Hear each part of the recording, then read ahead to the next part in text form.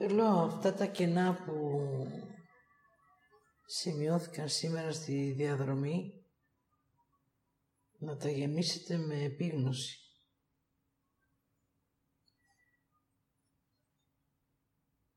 Θέλω να δείτε εκεί αν σκεφτόσασταν ή αν αισθανόσασταν.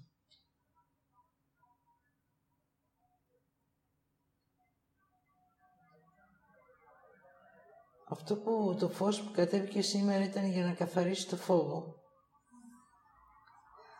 Οπότε όταν θα λέτε φοβάμαι, να γνωρίζετε ότι αρνείστε.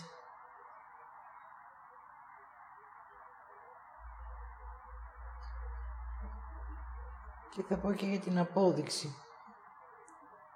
Όσο υπάρχει η σύγκριση στη γη, υπάρχει και απόδειξη.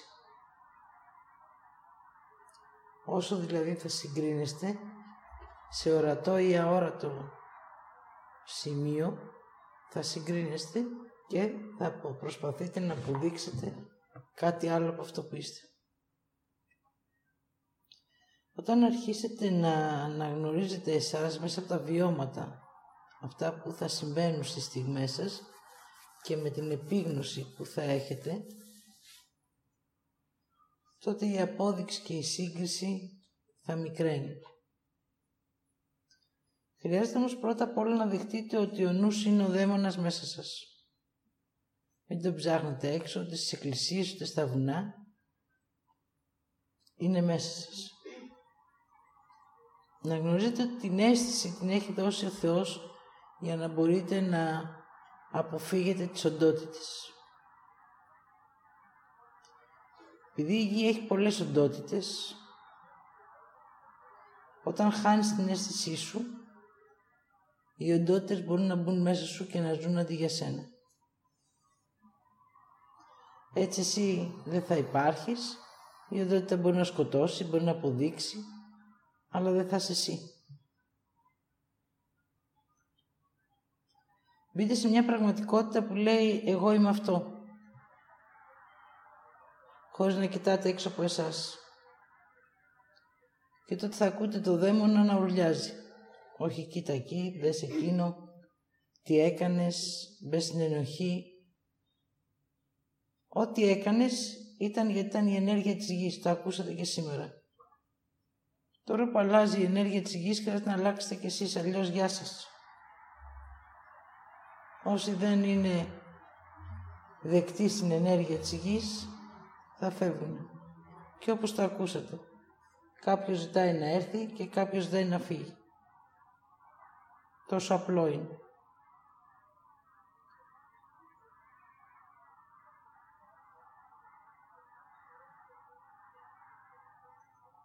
Η κρίση και η σύγκριση είναι από τα μεγάλα εμπόδια του ανθρώπου. Η κρίση είναι αυτή που ναρκώνει τον εαυτό του και η σύγκριση είναι αυτή που χάνει την ύπαρξή του. Οπότε όσο θα βλέπετε τον εαυτό σας να συγκρίνεται και να ζηλεύει, να ξέρετε ότι ακόμα υπηρετείτε το δαίμονα μέσα σας. Είναι τόσο κρυφός, τόσο υπόγειος, τόσο αληθινός. Όταν φτάσεις να τον αναγνωρίσεις, είναι τόσο αληθινός. Υπάρχουν άνθρωποι δίπλα σας που ζουν με οντότητες μέσα. Ακόμα και με τον αριθμό 7. Όταν χάσεις την ύπαρξή σου, είναι ελεύθερο το πεδίο για να περάσουν μέσα αυτές.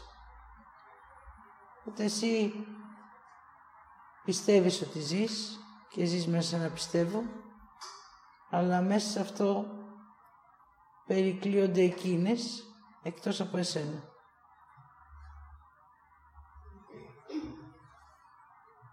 Έτσι ο φόβος της αλήθειας που υπάρχει στους ανθρώπους είναι να δω ποιος είμαι και να μπορέσω να αναγνωρίσω τι έχω έλξει, τι κατοικεί μέσα μου και τι χρειάζομαι για να ζήσω. Το να τα αφήσεις όλα μαζί δεν μπορείς, γιατί έχεις μάθει να συζείς με αυτά. Γι' αυτό θα το δείτε και στα όνειρά σας. Τα όνειρά σας έχουν ένταση, έχουν κρίση, έχουν φόβο. Μέσα στα όνειρα οι οντότητες σας παίρνουν ό,τι ενέργεια έχετε λάβει μέσα από τη δημιουργία σας την ημέρα. Οπότε γι' αυτό θα δείτε και την επόμενη μέρα να σηκώνεστε κουρασμένοι ή χωρίς διάθεση. Οι άνθρωποι που διατηρούν το βαριέμαι, αυτό είναι ένας μεγάλος δαίμονας, το νούμερο 7. Το βαριέμαι είναι αυτό που κατασπαράζει τη δημιουργία του ανθρώπου. Οπότε χωρίς δημιουργία θα πας σε μια υποχρέωση, θα πας σε μια απόδειξη, θα πας σε μια σύγκριση. Όλα αυτά συμβαίνουν γιατί κατοικούν μέσα στους οντότητες, αλλά όχι εσύ. Αυτό που θέλει ο Θεός τώρα είναι να αρχίσετε να το βλέπετε αυτό για να τις βιώνετε.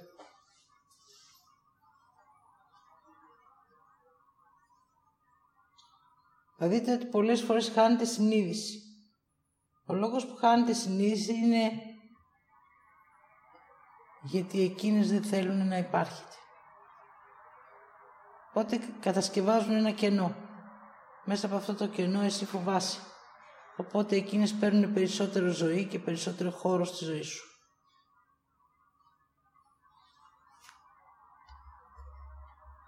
Μέχρι τώρα οι άνθρωποι φοβούνται τη λέξη οντότητα.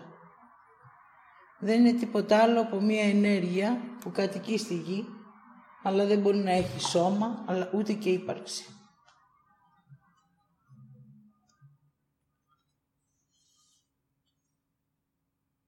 Ο ύπνος του ανθρώπου είναι μία μεγάλη έλξη για αυτές. Γιατί οι άνθρωποι όταν κοιμούνται με όλα όσα έχουν ζήσει μέσα στην ημέρα τους. Δεν έχουν αδειάσει. Θα σας έχω πει εδώ και 6 χρόνια ότι για να μπορείς να κοιμηθείς χρειάζεται να κάθεσαι ανάσκελα στο κρεβάτι σου, να αναπνέεις και να φέρνεις τη μέρα μπροστά σου. Ό,τι αναγνωρίσεις δεν θα σου το πάρει καμία οντότητα. Αν πέσεις και κοιμηθείς γιατί έτσι είσαι κουρασμένος και νύσταξες, κάνουν πάρτι αυτές. Έτσι εσύ μπορεί να ξυπνάς το πρωί και να είσαι θυμωμένος. Γιατί αυτές έχουν τσακωθεί μέσα σου. Γιατί όπως ξέρετε οι οντότητες δουλεύουν μία την άλλη. Ποια θα πάρει περισσότερο χώρο και ποια θα φάει περισσότερη ενέργεια. Άρα από το να φοβόσαστε τις οντότητες, δείτε τες, αφήστε να τις αισθανθείτε για να μπορέσουν να φύγουν από μέσα σας.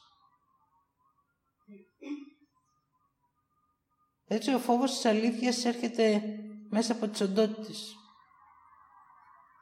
οι οποίες τις τρέφει και ο νους, γιατί κατασκευάζει ο νους το φόβο που εσύ εγκλωβίζεσαι μέσα εκεί και αυτές έρχονται και καλοτρώνε.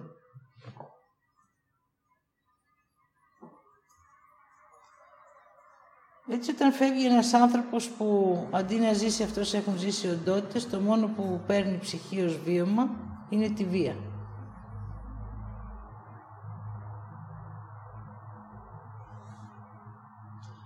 Αυτό όμως ο Θεός θέλει να ολοκληρωθεί τώρα για να το αφήσουν οι άνθρωποι στη γη.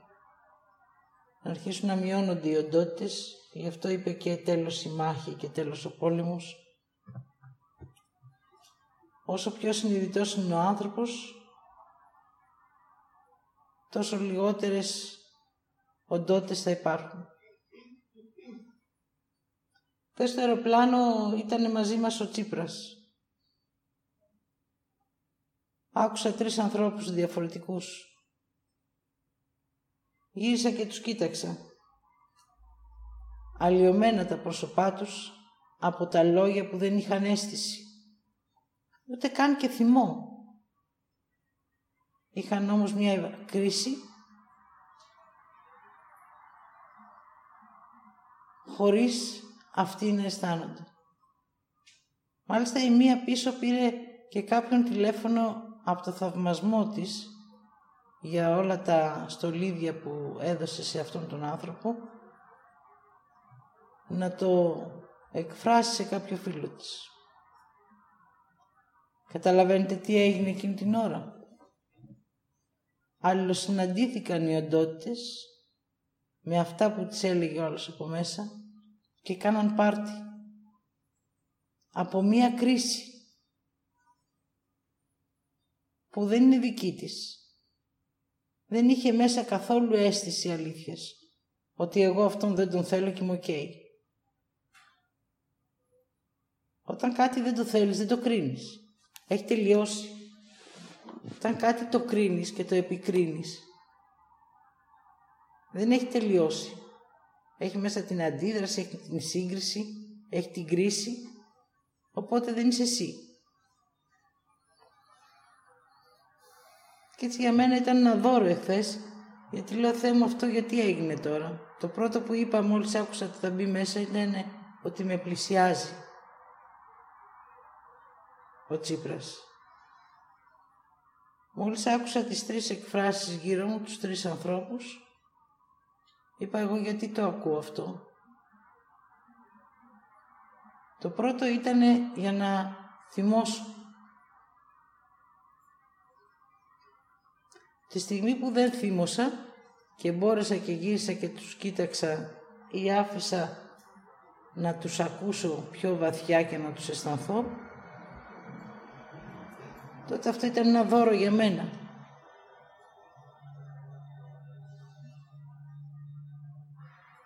Ότι έχω αφήσει σχεδόν την κοροϊδία. Σχεδόν γιατί έχω λίγο ακόμα. Οπότε μέσα από αυτά δείτε κι εσείς αυτά που ακούτε, αυτά που βλέπετε, πώς μπορείτε να έρχεστε σε επίγνωση.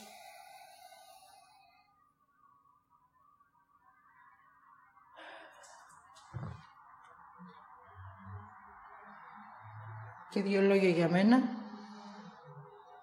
Όση ώρα μιλούσε ο Δαβίδ, έβλεπα τη ζωή μου, τι έχω δώσει και σε ανθρώπους που δεν μου τα ζήτησαν. Απλά εγώ ήθελα να τα δώσω. Και μέσα στο Θεό έβλεπα ότι εγώ είμαι έτσι. Θέλω μόνο να δίνω.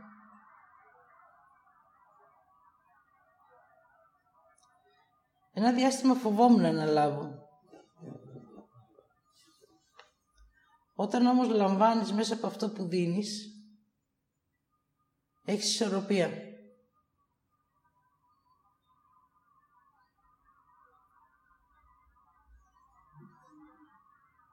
Έτσι είμαι γεννημένη. Αυτή είναι η ενέργειά μου. Τώρα όμως δεν δίνω μέσα από λύπηση, γιατί ο Θεός μου έλεγε ότι η λύπηση ήταν αυτό που σε οδηγούσε να αδειάζεις. Μπορείς να δώσεις χωρίς να αδειάσεις. Επειδή εσύ το θέλεις. Αλλά χρειάζεται να ρωτάς και τον άλλον αν θέλει να το λάβει. Κάτι που εγώ δεν το έκανα.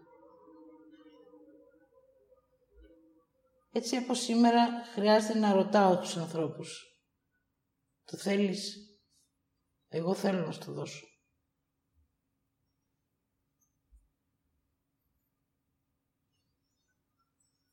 Αυτό είναι μια τεράστια αλλαγή μέσα μου.